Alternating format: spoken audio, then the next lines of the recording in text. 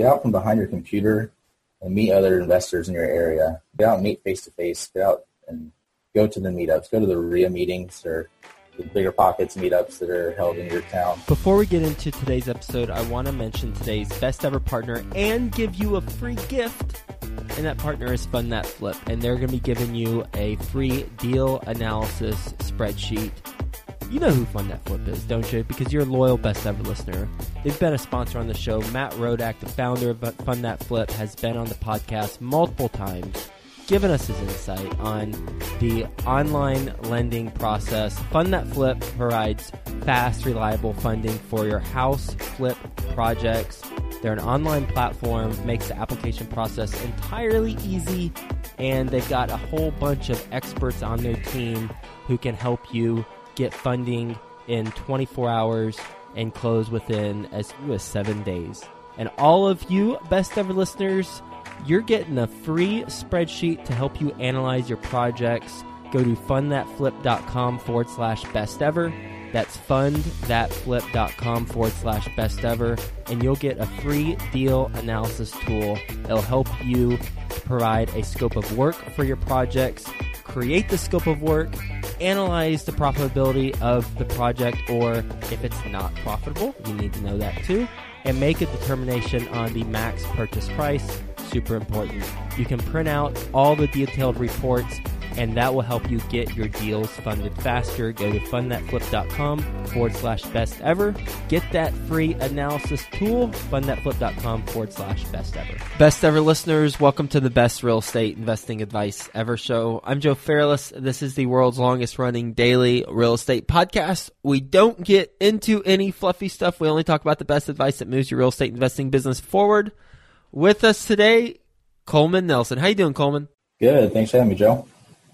Nice to have you on the show, my friend. And a little bit about Coleman. One, he is based in Cincinnati, Ohio. I am friends with Coleman, full disclosure, and also friends with his business partners, Jared and Andy Sturm. And Jared has been interviewed on the podcast a couple times. Coleman is the co-founder and director of finance and administration with those two individuals I just mentioned at SNS Capital Group. In 2 years, he went from 0 to 65 rental units worth $3.6 million with no money, and while working his full-time job. I'll get a clarification on that last statement. He previously worked for a Big Four accounting firm, with the majority of his time working with one of his Fortune 2500 clients.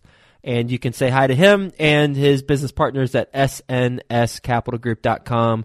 With that being said, Coleman, you want to give the best ever listeners a little bit more about your background and what you're focused on now? Absolutely. Thanks, Joe. I guess I can give more clarification on that working a full-time job. I am a full-time accountant, so I started my career back in 2012. I got my degree, master's in accounting at Brigham Young University. As you said, went straight into Big Four accounting. Did some audit work for a while, realized that wasn't the path I wanted to go. I've always wanted to be in real estate, but I never really knew exactly how to do that. So I tried to get another job and get into real estate that way, and that didn't work out. But the current job I actually have, full-time job, is I actually work for a commercial real estate company where they have multiple billions of dollars worth of grocery-anchored shopping centers. So they do that, and I do their financial reporting. So I put together their SEC reporting. I put together their investor packages, so all the financial statements go out to investors and things like that. So that's been a good experience for me. So that's kind of where I'm at full-time. But on the side, where my true joy in life is the real estate side of my business with SNS Capital Group. So that kind of started a couple years ago. I was looking to get into real estate myself, create this great business plan. I was going to flip some houses on the side, put that money towards some rental properties, and I figured in 20 years I'd have 50 units and be able to have mine to retire on. So that was kind of my business plan. But some better things happened. So a couple years ago I met Jared and Andy, as you mentioned, through Bigger Pockets. They organized a meetup here in Cincinnati, and I was very new, had no experience, was just trying to learn and get to know people. So I went to that, kept in touch with them. And I guess it was early 2015, I saw their plan to move down to Georgia from Cincinnati.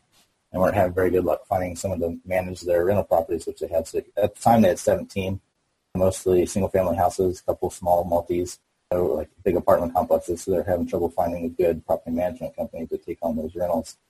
I knew them and had a good relationship with them, so I reached out and offered my service. And I thought I was just going to work for them and help them out for a time, but things kind of went better than expected. Now we're full-time business partners, and moving forward, we're going the syndication route, getting apartment complexes. We have a 42-unit right now, owned by the three of us.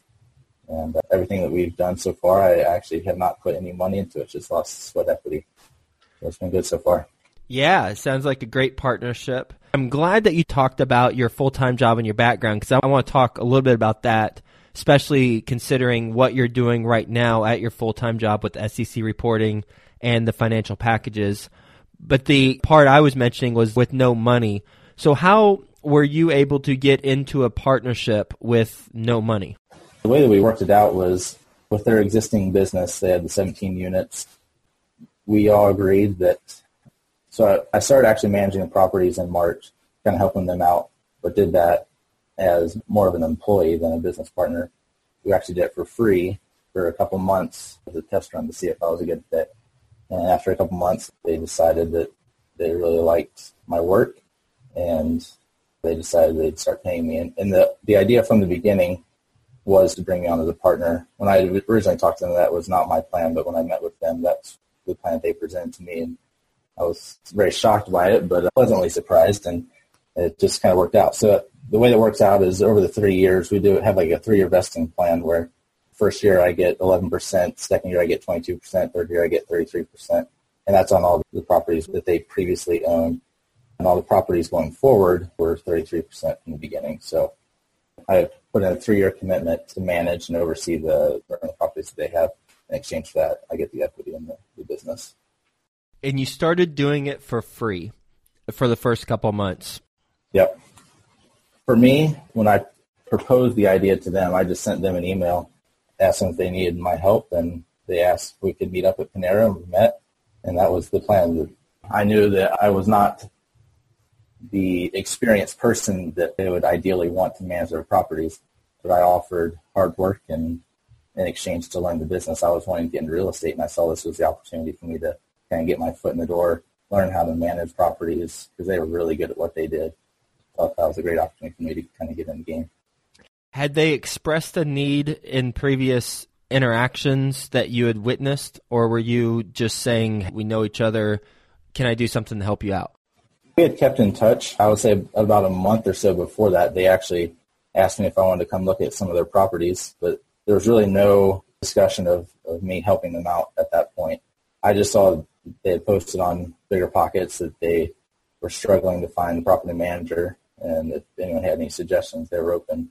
I could tell they weren't having any luck, so that's when I reached out to them and offered my services. Okay. Now let's talk about what you do full-time, and that is that you are an accountant, and you said that you work at a commercial real estate firm that's roughly how much do they control, did you say? I don't have the number off the top of my head. I think it's right around $4 to $5 billion, I believe. All right, so a bunch of properties that are worth a lot of money. You work on the SEC reporting and the financial packages. I mean, my gosh, what a great training ground for a syndication company on the side. Holy cow. What are some things that you've learned so far from working at an established company that you're working at in the role that you have? Yeah, I've learned a ton. One of the main things that, as far as syndication goes, the company I work for, they started out just two guys who bought a grocery-anchored shopping center back in 1991, I believe. So it's been about 25, 26 years, and they just kind of built it from there. And that's sometimes I feel like me and Jared and Andy are kind of in their shoes right now. We're just at the beginning. So I kind of look at where this company has gone and kind of use that as a guide to where we can go. But as far as my day-to-day work, I put together all the financial reports, so I get to see how they structure their fees, their contracts, and things like that, how they as the asset managers and the property managers charge the different fees, because we have real estate investment trusts, so two REITs that private and public investors invest in. And so this company manages the properties owned by those REITs. So wow, kind of get to see it from both sides. Yeah, the highest degree of reporting, or should I say the most granular level of reporting if you haven't report to publicly traded REITs, right? Yes, these aren't actually listed on the stock exchange or anything like that. They're called non-traded REITs, but they are publicly sold. So they're sold through dealer brokers and things like that. So you can go to your investment advisor and invest in Phillips Edison REITs and things like that. Yep. What are some specific things that, now knowing what you know, that you will apply towards the next syndicated deal that SNS Capital Group does? I know what the investors are looking for as we put together investor packages. So we put together the SEC documents, which are more regulated as far as what the SEC requires us to report, which investors get. But also we have some private funds, which are more tailored to the syndication, where it's just private investors. And we put together packages of letters that saying this is what's going on, and these are the metrics that the investors care about. They care about the vacancy, the leasing statistics, and the debt structures and things like that. It is a little bit different than a syndication, just because syndication is more one property, where my company is more fund-based. So we pull a bunch of money into a fund and buy a bunch of properties. So it's a little bit different there. But as far as what I'll take here to apply to our syndications, a lot of it's the structure of how contracts are structured to make sure that the investors are getting what they want. We as the general partners on the general partnership side are able to manage and make money for our company so that we can keep doing it, but also see how those contracts are structured to make sure that everything's legal, everyone's making money, and people are getting the reporting and information that they need so they can make smart business decisions. What's something specific that if I asked you, hey, Coleman, pick one thing that you have learned from the reports that you're definitely going to incorporate into your next syndication. You're like, hey, Joe, definitely we're going to have this thing for sure. And I didn't know that before I had this experience. What would that be? It's easy to say I didn't know anything before this experience. I guess what I would say is just the importance of that quarterly package, putting together a presentation. So not only do we do just a packet of material, but we also do quarterly calls with the investors, and we put together some slides. And on the slides are just updates on acquisitions, updates on, as I was saying, that's not necessarily going to be applicable to syndicating one apartment building. I think what they do care about is just the status of maybe renovations that are going on, if it's a value-add property, the vacancy, leasing. I think putting together the visuals, things in graph form and things that are more intuitive, so it's easy for the investors so they feel like we are being as transparent as possible to build that relationship of trust, so that not only are they making money, but they trust what we're doing and are willing to invest in other deals as well. They have quarterly phone calls with their investors? Yeah, they're more like webinars, so they put a slide deck on the internet, and then they host a call, and then they have like a Q&A session at the end sometimes. Sometimes there is no Q&A session. Yeah. Based on your experience in real estate, what is your best real estate investing advice ever? For me, it's coming from like a newbie standpoint, is to get out from behind your computer and meet other investors in your area. Get out and meet face-to-face. Get out and go to the meetups. Go to the RIA meetings or the Bigger Pockets meetups that are held in your town. Wherever you can do to get out and meet people. Real estate is not a business where you can go solo. You can't do it on your own. You can't buy a property from yourself. So you've got to be out talking to people, whether it's wholesalers, flippers, other landlords, things like that, because people have a lot of information to share. And it's just a wealth of knowledge, and those relationships are what allow you to take your investing to the next level. And if I didn't go to that one meetup, I'd probably still be on the outside looking in right now. And if you didn't offer your services for free or reach out to them proactively either, right? Exactly. I mean, I had this great business plan, but in reality, I had no money and had very few resources of obtaining money. And I am not confident that I would have found those resources during these past 2 years. So I don't know if I'd have any investment properties. You ready for the best ever lightning round?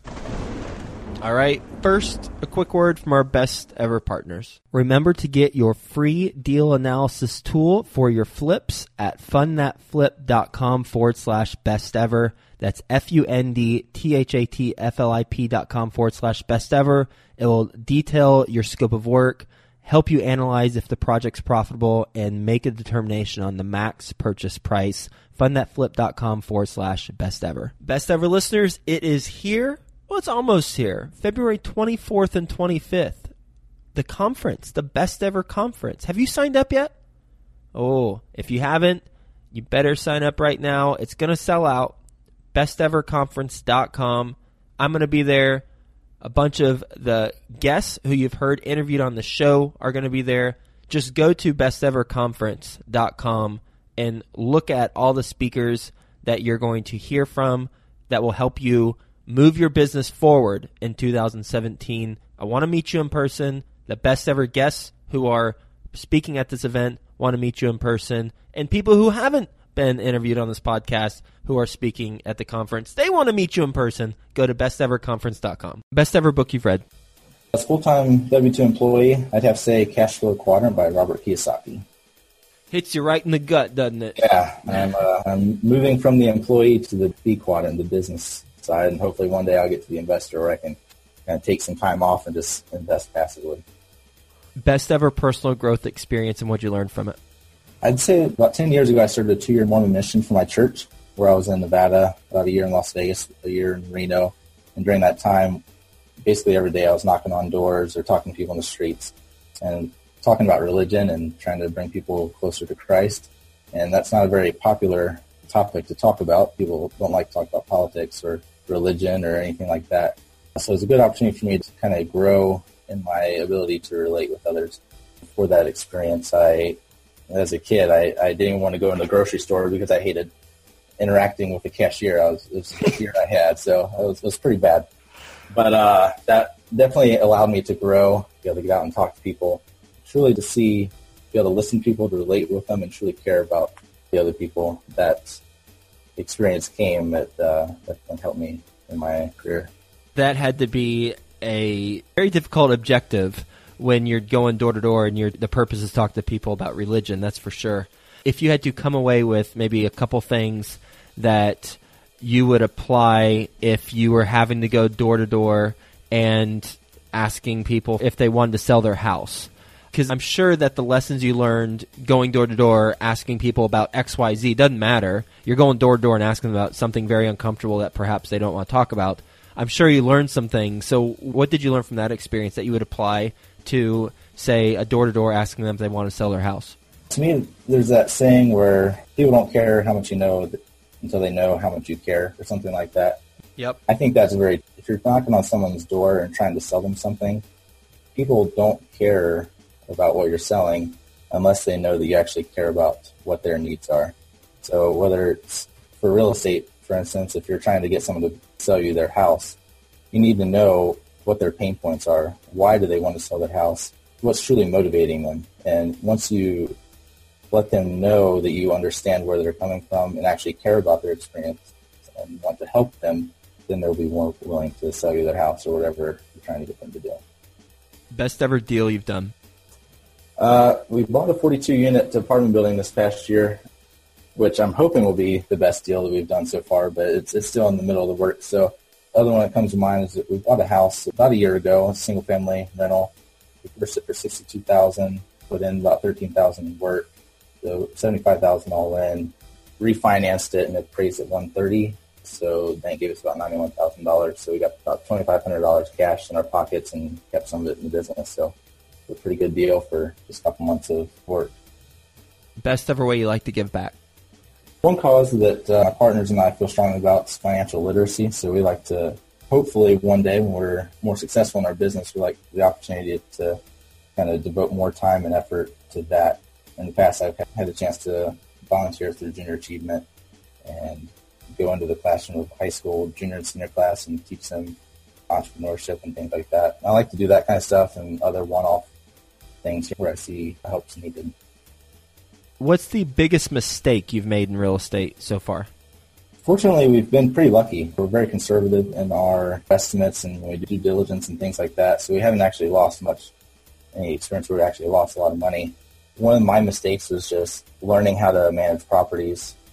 One time I can think of is when I had an applicant apply for one of our properties, and typically we have them apply, we run the background check, we get them to sign the lease and pay the deposit within 48 hours or whatever of that process.